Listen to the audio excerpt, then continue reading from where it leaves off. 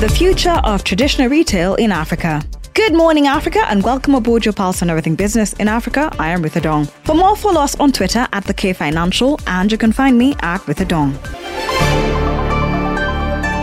Millions of small independent shops are the cornerstone of African commerce. African consumers on average continue to buy more than 70% of their food, beverages, and personal care products from the continent's more than 2.5 million small independent shops. But now these shops are diversifying, digitizing, and partnering with modern retailers to reach the next level. The Boston Consulting Group, in their new study, The Future of Traditional Retail in Africa, studied more than 4,500 small retailers in 5 of Africa's biggest markets: Egypt, Kenya, Morocco, Nigeria, and South Africa. Chris Mitchell, managing partner at BCG Nairobi, joins us for this episode to elaborate more on this study.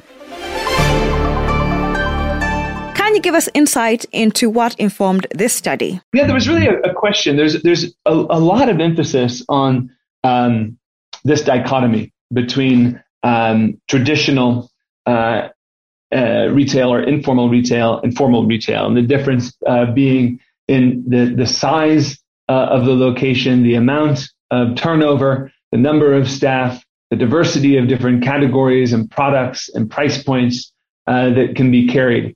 And so there was a question of, what is the future of traditional retail in Africa? How will formal retail and larger chains affect it? But even more interestingly, how will different digital insurgents who are looking to provide more services to traditional retailers, what role will they play? And in fact, will there be a bit of a middle ground where we'll see almost the formalization of informal retail as they get access to applications that allow them to order and allow for products to be dropped off to their store, where they are able to take pictures of the products on their shelves and get recommendations as to how to optimize the layout of their store, or get suggestions on what they should order so that they have a greater chance of increasing the revenue per consumer, per occasion of shopping. That's really what we set out to understand.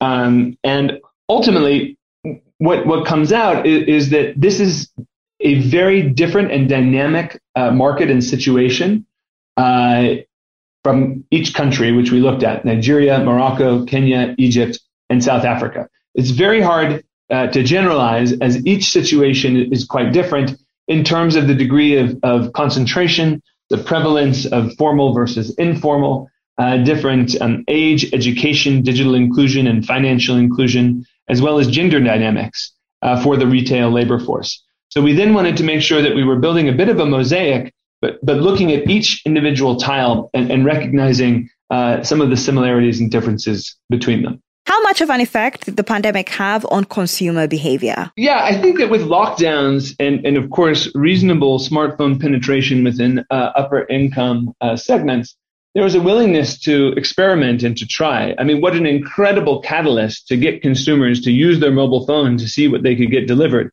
As there was, of course, an understandable fear of going into supermarkets or going into malls or shopping centers. And so I think that has stuck. And some consumers are very loyal now to these services, finding that the ability to have products delivered to their home is much more convenient than having to go out even to a local shop or, of course, to a formal supermarket. So I think that is likely to stay, that consumer behavior pattern. In some ways, this may benefit those digital marketplace companies, the B2C players that are particularly dealing in very heavy and cumbersome products that are bought infrequently. So there I'm meaning water delivery, cooking oil delivery, cooking gas delivery.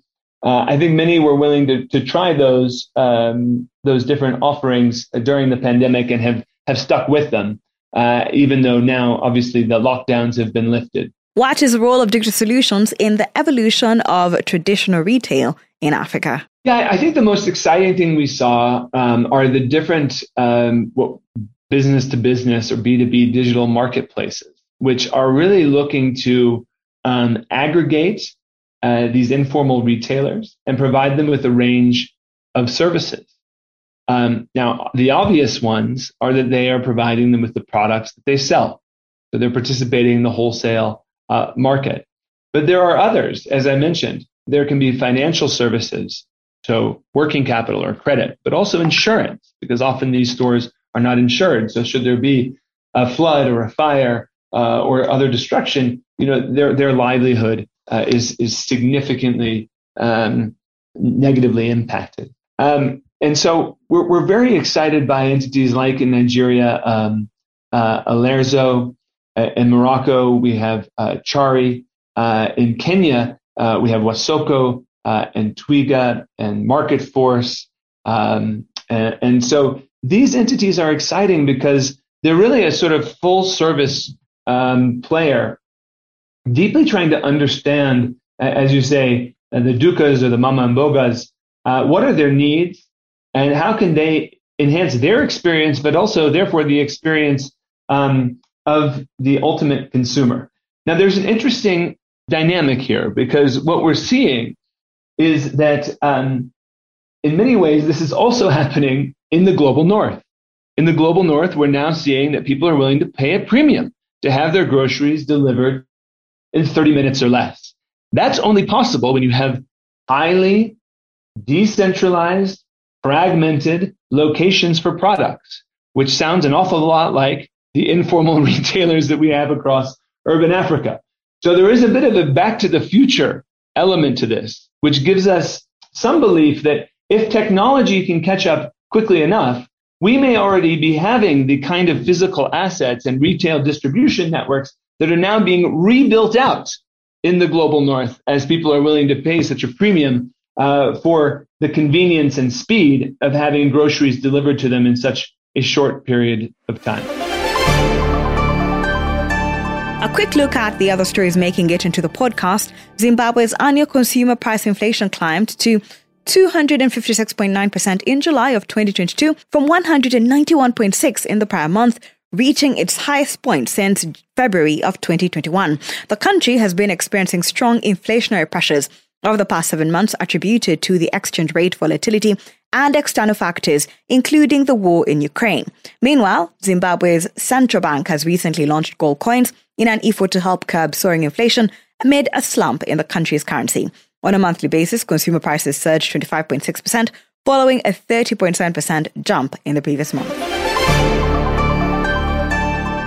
The National Bank of Ethiopia has granted mobile money license to Kasha Digital Financial Services, making it the first private company in the country to have such a license. Mobile money is considered one of Africa's second largest markets in terms of populations. This defining milestone for the private sector indicates a revolutionary mark for the national digital financial services landscape. The annual inflation rate in Uganda accelerated for the sixth straight month to 7.9% in July of 2022 from 6.8% in the previous month. It's the highest reading since December of 2015, mainly due to soaring prices of furnishings, food and non-alcoholic beverages, education, and transport. On a monthly basis, consumer prices were up by 1%, the same pace as in the previous month. Thank you for always waking up with us. Good Morning Africa is a product of the K Financial. If you have any suggestions or you just want to check out more stories, visit our website. That is thekfinancial.com, and don't forget to subscribe. You can also find us on all social media platforms at the K Financial, and you can find me at With a Dong.